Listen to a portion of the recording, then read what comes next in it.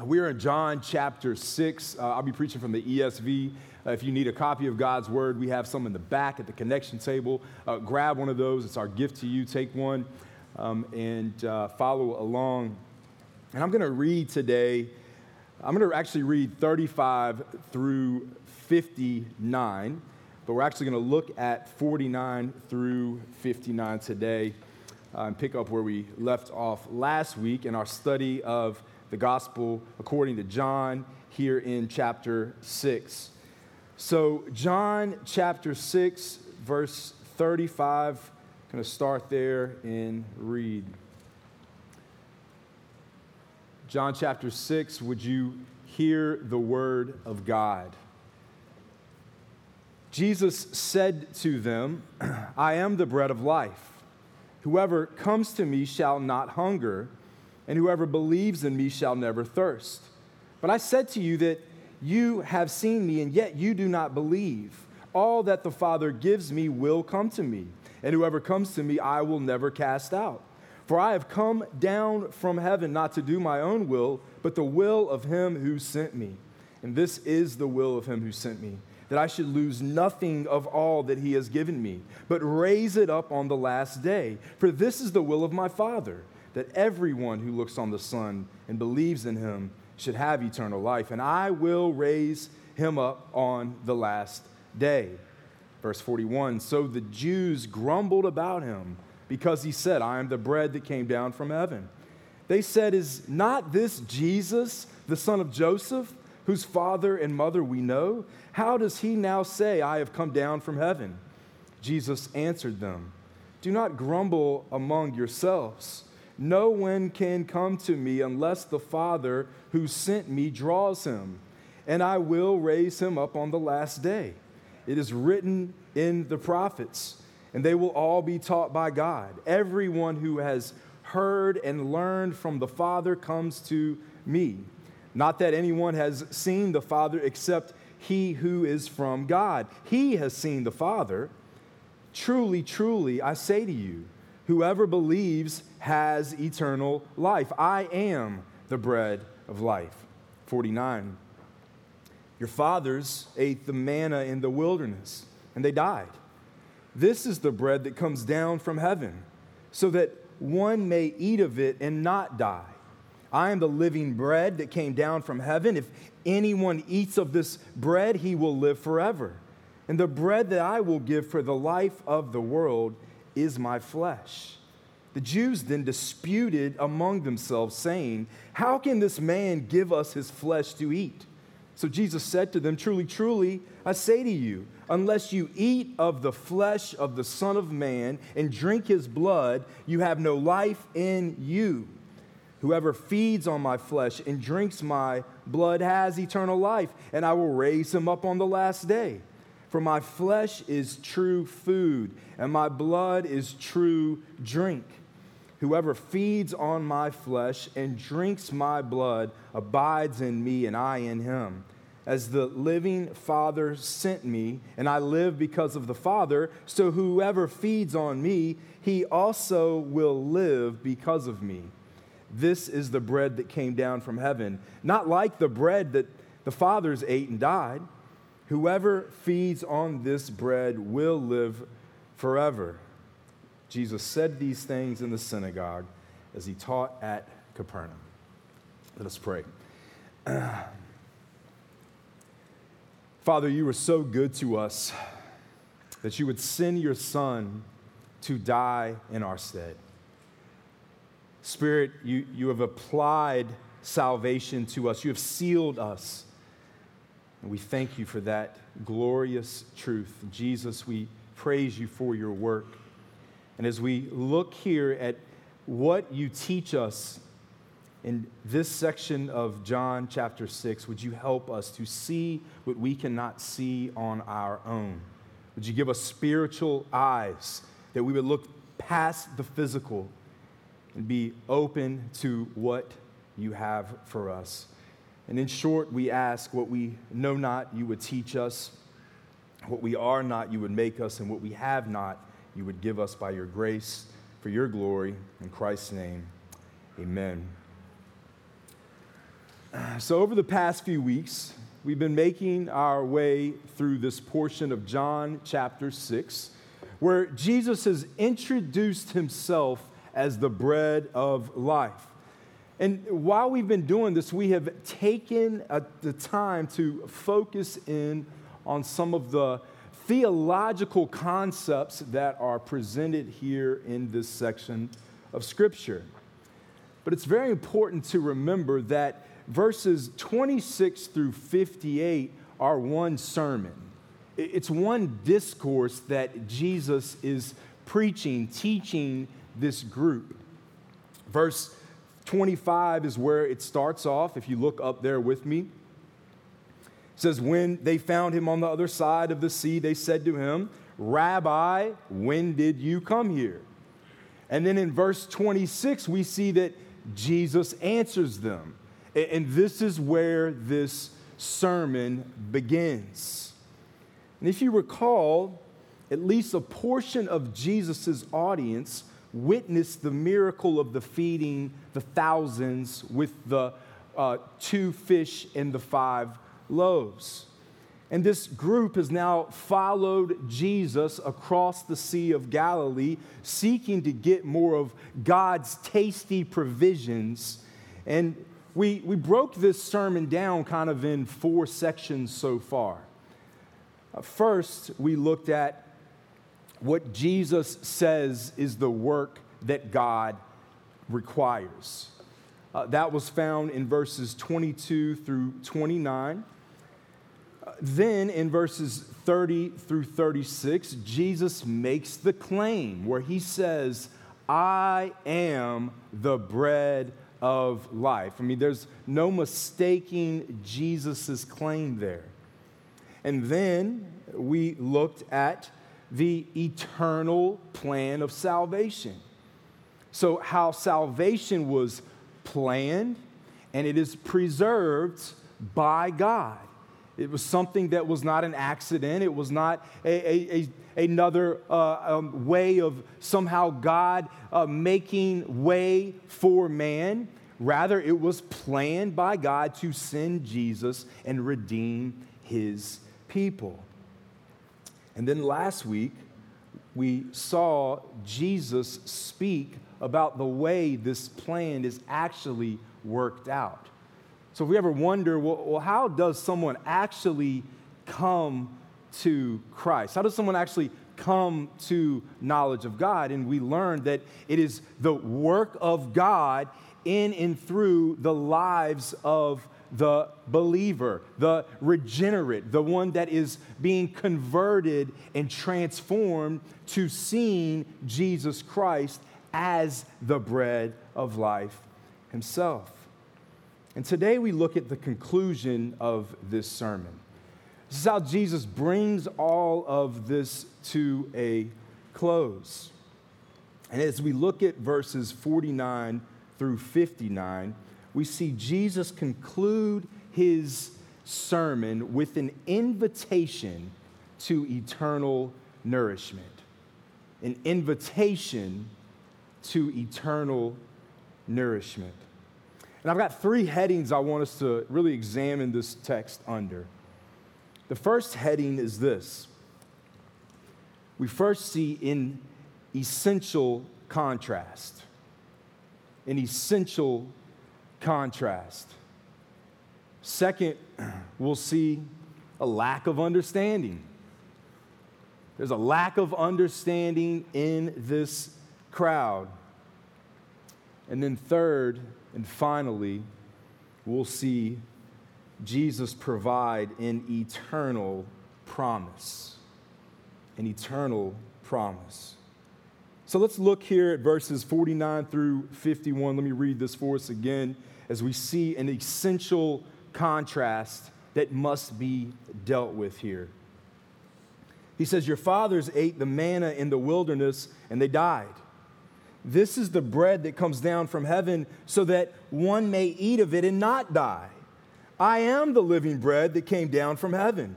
If anyone eats of this bread, he will live forever. And the bread that I will give for the life of the world is my flesh. So here Jesus presents a very simple yet essential contrast between physical nourishment and spiritual nourishment. And Jesus starts here with the physical. He does this by acknowledging their forefathers' experience that they had during their 40 years of wandering in the wilderness. If you recall, God fed them by providing manna, and he provided for them in a very physical way. And if you recall, the crowd brought this up to Jesus in verses 30 and 31. Let me read that for us just to jar our memory there. So they said to him, "Then what sign do you do that we may see and believe you? What work do you perform, Jesus?" And then they say, "Well, our fathers ate the manna in the wilderness, as it is written, he gave them bread from heaven to eat." So Jesus actually uses their argument here. This is very circular. He's reaching back, and he's grabbing some things that they have said, and he's saying, "Oh yeah, that's what you think, but let me present you with the truth here." And he quickly reminds them here that although the forefathers' physical needs were indeed met, they still physically died. They ate those things, that was great, but guess what? They died. They ate the food that perishes, as he uses in verse 27. And brothers and sisters, this brings to mind an important reality that we must take into consideration. And that reality is that people can have everything they want and everything they need physically, but still be spiritually malnourished. You can have everything in the world that you want, that you need, but be spiritually done, dry, empty. And that's the reality of many today. Many have full bellies but empty hearts. Their mindset is on what they can get now. Many people have the mentality that accumulating as much physical pleasure as possible is the primary meaning of life. But Jesus says physical nourishment satisfies only for a moment. It doesn't last. Now listen, I want you to make sure you hear me here. There's much good to be found in the material world. There's much good in the world that we should enjoy. God created a material world for us to enjoy. It's for his good pleasure and for his creation to enjoy the good things that he has given. A good meal is one of life's greatest gifts.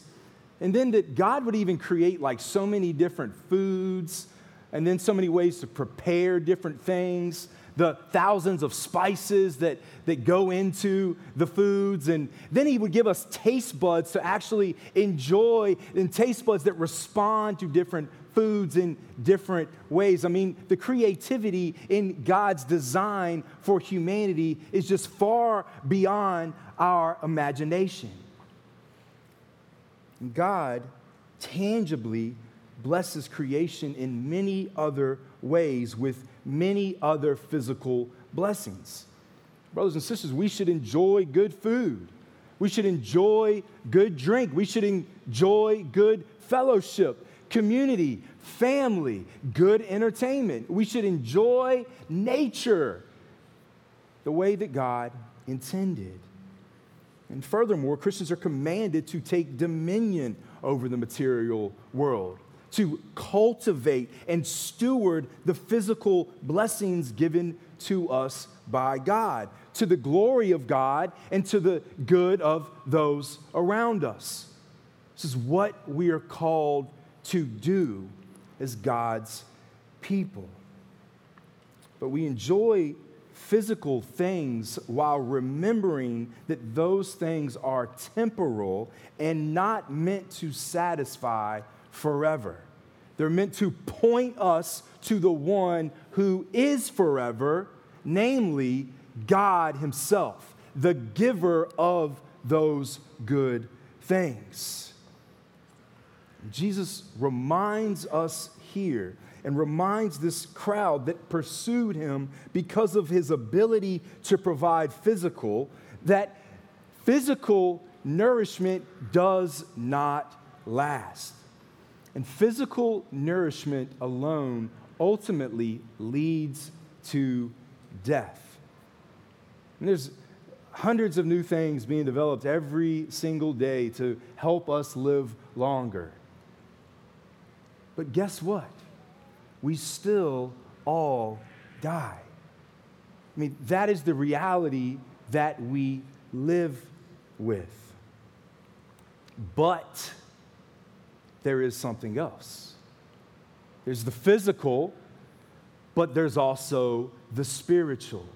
There's something that is offered to us that is beyond the physical, that gets to the heart of our being. He says there is spiritual nourishment available that provides eternal sustenance. And he calls this living bread. Now, notice what Jesus says about this living bread here. I mean, he makes some very important statements in these two verses that we need to take hold of. One, he says that it comes down from heaven. He says this twice here. He says it once in verse 50 and then once in verse 51. Now, this is a reference to the incarnation, that God, the Son of God, the eternal, pre-existing Son of God, came to earth. The incarnation was not Christ's beginning. He came because he was. And it tells us that Jesus was not created. Instead, we see that the Son of God is communicating that he came to do something specific here. He says, I came from heaven. I mean, the message is clear here. Jesus always has been. Second, he says, I am the living bread. I mean, he plainly lays this out and says, the bread that you need is me. It's Jesus Christ himself here. I mean, Jesus already made the statement, I am the bread of life. He says that in verses 35 and verses 48. Here, Jesus is saying the same thing in a slightly different way. I mean, this is a truth that he is repeating because it is so profound and so important for this crowd and for all Christians to understand. He also says that those that eat it don't die, or he says they live forever, is another way that he puts it. Now, eat here is figurative language for believe. We'll get into that more here in a moment. But this tells us that in contrast to the physical nourishment that was provided in the wilderness, which led to death, the spiritual bread leads to life. There's two different categories here. There's one that is temporal, one that is eternal. And then fourth, he makes a claim about the bread, and he says, the bread is my flesh. The bread is my flesh. Now, this is a reference to his death on the cross, the death that will take place. We know that because he says, the bread that I will give for the life of the world is my flesh. Something that will happen. It's something that he is going to do. He has come to give himself as a sacrifice. John says earlier, right, in the prologue, that the Word became flesh.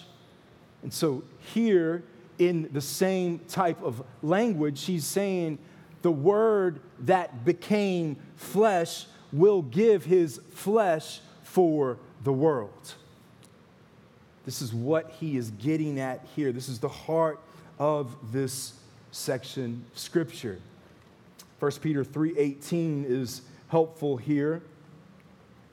Peter writes, "For Christ also suffered once for sins, the righteous for the unrighteous, that he might bring us to God, being put to death in the flesh, but made alive in the Spirit." The word world here is really significant as well, because it shows us that although Jesus' death is not efficient for everyone in the same way, meaning not everyone receives the same benefits, the full benefits of Christ's death, because what? They lack the ability to believe. They will not believe. They rebel against God. They will not accept the sacrifice for themselves. So although it's not effective in the same way, it is sufficient for the whole world. Here's what that means. Jesus' death is so perfect. It is so just. It is so righteous. It is so valuable, so priceless, that it is enough for anyone who believes. Sufficient for them all. There's no barrier to this. There's no reservation to this. Those who benefit are those who believe. He says, if anyone eats of this bread or believes in him, the same thing that was said back in verse 47, whoever believes has eternal life. Brothers and sisters, the Christians in the room, listen closely. This is the message we preach.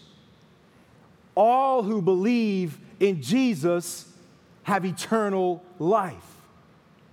We offer this message. It's called the free offer of the gospel. I've tried for the last 2, 3, 4 weeks to just reiterate that truth. We are not told or called to try to figure out who will respond.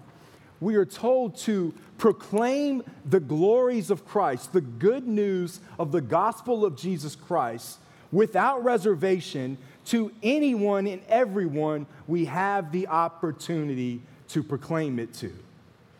We preach the good news that those who repent and believe in faith in Jesus Christ will be saved. That's what we take to the world. That's how we preach. And listen, while we've talked about unconditional election and effectual calling the past few weeks, and both of these are biblical and true, they are variables of the salvific equation left to God and God alone. Here's what we do. We preach the good news. We tell others. We provide and proclaim the free offer of Jesus Christ, that whoever and everyone that believes will be saved. We're to do this without hesitation, without reservation, every single chance we get. In this section alone, the words whoever and anyone are used 5 times.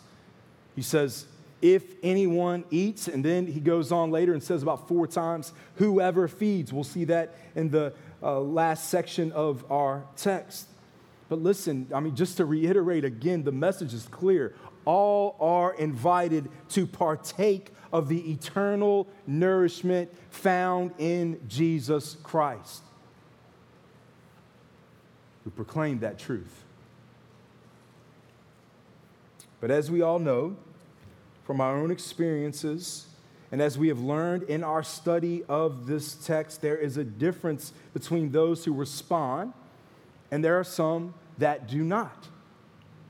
Some respond, some will not. Some will continue in their rebellion. Some are stuck in the physical mindset. They cannot respond to spiritual truths. And we read here in verse 52, and we see this example of the crowd. We see really a lack of understanding. Look at verse 52 with me. The Jews then disputed among themselves, saying, "How can this man give us his flesh to eat?" Now, I mentioned last week that the Jews' hostility against Jesus is growing here. It started with the grumbling, and it is growing now to a dispute. And the word dispute, that is the original language, is not just a friendly argument or maybe just a minor controversy that you may have with someone. This word actually comes from a word that would be very angry. It would mean to fight amongst oneself. It would mean someone that is in high levels of hostility towards the thing to which they disagree with. So this crowd has grown furious. They're outraged at Jesus. And the reason why is clear. It's because he has said that they have to eat his flesh in order to live. And they have no idea what this means. I mean, it's a pretty strange thing to say. Like when we think of this physically, that someone would say, you've got to eat my flesh, and later he'll say, and drink my blood in order to live. They don't understand this. They're only seeing physically here. And we've seen this before in this gospel account, haven't we? We saw this in chapter 3 with Nicodemus. Remember, Nicodemus goes to Jesus. He says, well, hey, how can I be born again?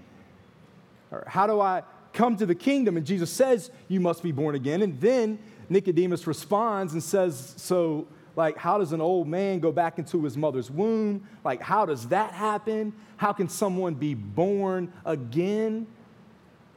Then also in chapter 4, the Samaritan woman by the well, she could not understand how Jesus could give her living water. Remember, she tells Jesus, you don't have a bucket. How are you going to give me any water? After Jesus tells her that she should be asking him for water. She says, I don't see a bucket, and you're not going to use mine. You can't see past the physical. Here, this crowd models the same thing. They can't see past the physical. They misunderstand Jesus' true meaning because they lack spiritual understanding. And it was very, very normal for Jesus to take physical things and to then make use them for figurative language. He would use them as metaphors to help people to really see what he was trying to teach them here. But they just cannot comprehend this. The idea that their Savior would come and die and would offer up his own flesh in and of itself was an outlandish idea for these Jews to comprehend. They couldn't comprehend something like this. They didn't want a Savior that would die as a sacrifice. They wanted a Savior to make their world a better place. They wanted a Savior to come and to release them from the tyranny under the rule to which they were attached. So here, when Jesus doubles down on the reality that it is only by faith in his upcoming substitutionary death that man can be saved from their sins and reconciled to God, they are outraged. His listeners do not like this. But that doesn't stop Jesus. It doesn't stop Jesus from continuing his invitation to eternal nourishment. And he closes off this discourse with a final promise of eternal reward for all who feast on him. Once again, this is something that he has already said, but he is closing this out with this eternal promise for all that would respond to Christ. Look first at verse 53 as we look at this eternal promise. So they don't understand. Jesus said to them, "Truly, truly, I say to you, unless you eat the flesh of the Son of Man and drink his blood, you have no life in you." Now, here again, we read this term, truly, truly. This, once again, it signifies a new truth that is important, something they may not have understood or have ever heard before. And he's saying, verily, verily, truly, truly, pay attention here. This is important. You must grab hold of this. And church, just looking here at the fact that Jesus didn't stop preaching the truth when faced with opposition shows two things. One, his compassion for this crowd, and second, his boldness. It shows his compassion for people. I mean, he could have just left. He could have just said, "You guys are foolish. You don't understand. You'll never understand. I'm out of here." But he doesn't do that. He shows compassion for this crowd. He also shows his boldness by he's not swaying away from his argument here. He's not running away from the truth. I mean, he's just saying the same thing over and over again in different ways. And listen, church, this should encourage us to aim for the same balance. This is the balance that we should have in the Christian life. Too often we fall into one of two ditches. The first ditch is we are overly compassionate and we don't ever get to the truth. We let our emotions control us and we never get to the truth of the gospel. We have a hard time telling people, repent and believe in the gospel of Jesus Christ. Or we're in the other ditch, I'm overly bold and I speak the truth no matter what without compassion. And that's a ditch that we need to be careful of falling in as well. In speaking hard truths, we must pray for wisdom and ask God to work in our hearts, helping us to grow in Christ's likeness, giving us the ability to speak the truth in love. Anything else is un-Christ-like, and it should always be avoided. We must be a people that aim for balance, speaking truth boldly, but with compassion for people. And Jesus isn't holding anything back. I mean, again, in verse 53, he says, "If you do not eat my flesh, you have no real spiritual life." But then he also adds here, you also have to drink my blood. Here, brothers and sisters, the full picture of Christ's death is on display. The picture of Christ dying is now like a supernova singly placed in a pitch black sky for everyone to see. You cannot miss this here. Jesus says, "It is my death. I will die." J.C. Ryle states, here referring to this text. He says, my own impression is that both flesh and blood are mentioned here by our Lord to make it certain to the Jews that he spoke of his death and of the offering of his whole body in sacrifice on the cross. The body of the sin offering was just as essential a part of the sacrifice as the blood, end quote. Listen, remember, the timing of this chapter is important. It's right before the Passover feast. And most of these Jews, if not all, would be participating in the Passover feast. And in the Passover feast, they remember that God had delivered their people from slavery in Egypt. And how does God finally and ultimately do that?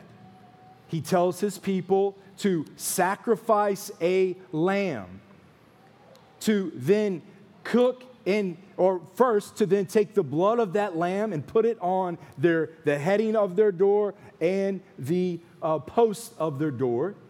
And then they were to eat that lamb. They were to do this quickly, ready to go, like on the move. You got to be ready to go. And then what would happen is that at nighttime, that God would pass over those with the blood of the lamb. Those that did not have the blood lost their firstborn son. There was consequence for not being a part of those that are covered by the blood of the Lamb. And if you remember back in John chapter 1, verse 29, when John the Baptist sees Jesus coming, what does he call Jesus? Behold the Lamb of God, who takes away the sin of the world. Jesus here is saying, I am the eternal Lamb, the sacrifice, the eternal sacrificial Lamb, the one that will be sacrificed so the sins of my people will be passed over. They will be spared. He says this in a conditional way. He says, unless you eat and drink of me, you will die. In verse 54, he states the same truth in a positive form. He says, whoever feeds on my flesh and drinks my blood has eternal life, and I will raise them up on the last day. Now, I'm not going to spend too much time on this, but it is important to take note here of something significant that affects church history and helps us to see what this passage really means. The Roman Catholic Church believes that this passage actually teaches that in the Lord's Supper, the bread and the wine become or transform into the body and blood of Jesus during their communion celebration, the Eucharist. They use this word transubstantiation. And what this means is just that it changes form. The substance transforms into something else.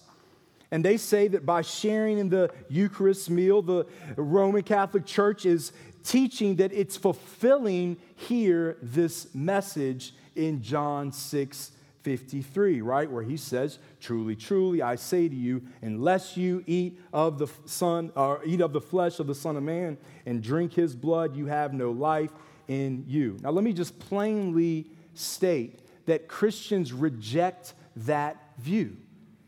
We reject that.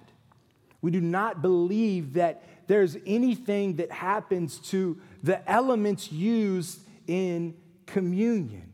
There's many reasons for that. I'm going to give you a couple of passages that just directly refute the idea that Christ's body is transformed and somehow re-sacrificed or somehow represented as a means of salvation.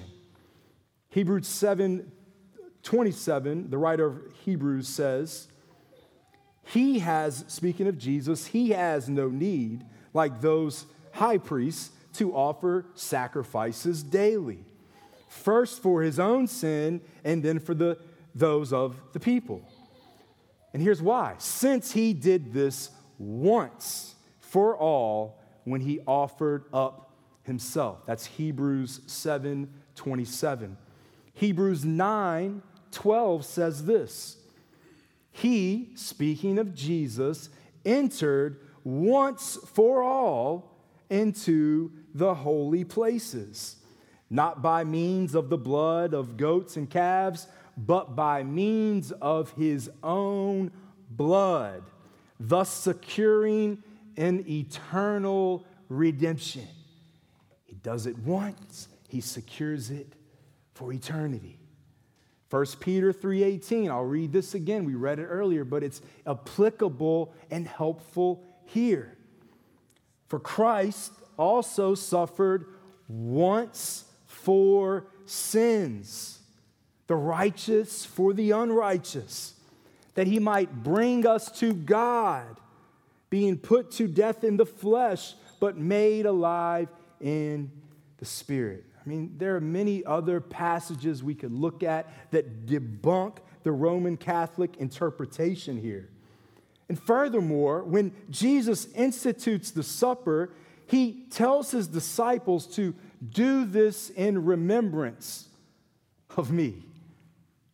He says it's a reminder of what I'm about to do for you. I have transformed the Passover meal into something else. When Paul tells the church in Corinth, what does he say? He says we do this in remembrance of Christ. As Christians, we look to the Lord's Supper as a reminder of Jesus' death in our place. His body given, his blood shed on our behalf. He died the death we deserve, and we get the life we don't deserve. It's the good news of the gospel. And we commune with Jesus when we partake of the Lord's Supper through the Spirit's work in us. This passage does not teach anything about the elements of the supper, somehow changing to Christ's actual body. It doesn't tell us that people need to partake of the Lord's Supper in order to be saved. We can think of the thief on the cross. Jesus tells him that day, you will be with me in paradise. They did not celebrate the Lord's Supper then.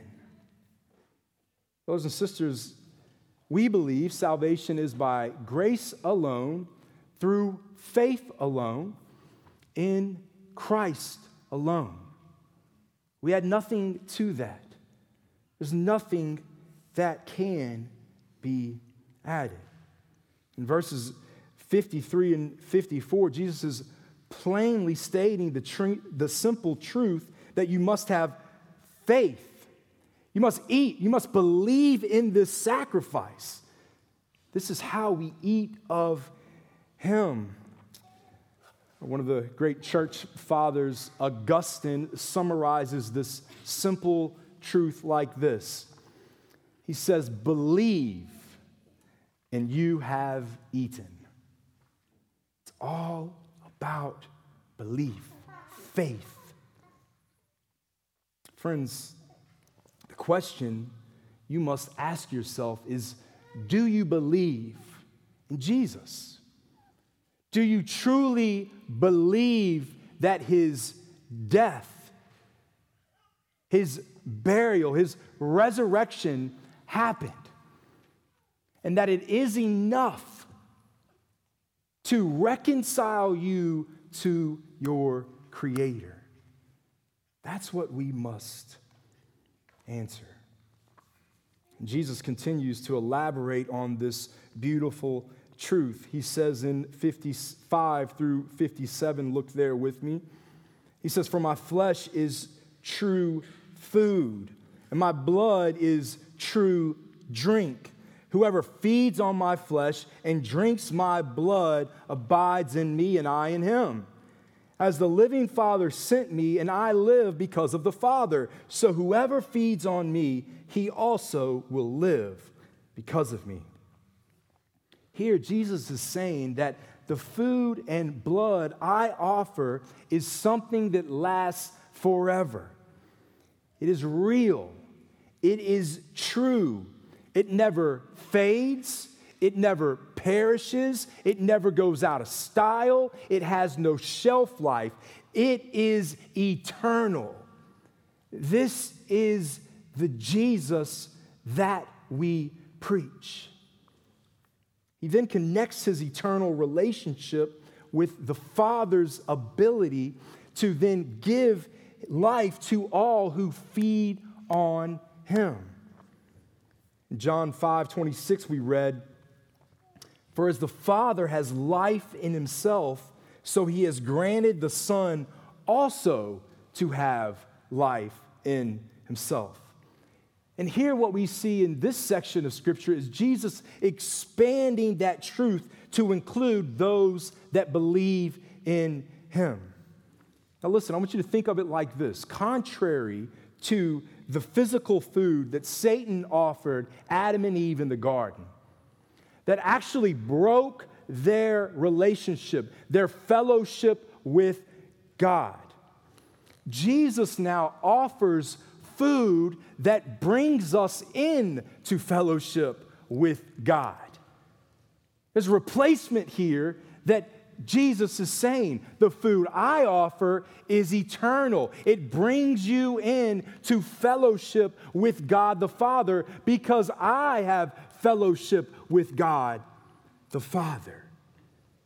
Brothers and sisters, Jesus offers us the true food that leads to eternal life and fellowship with God. That is good news. You want to be reconciled to your Creator. You do not want God to treat you as you deserve to be treated. You want God's mercy.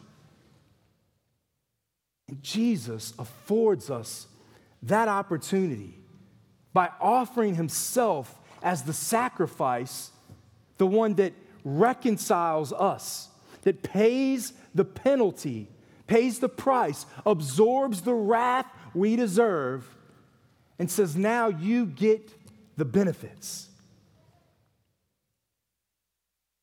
Satan only offers separation. He continues to only offer separation. He hates you. He hates humanity. He throws us these ideas that if I choose this thing, it's going to satisfy.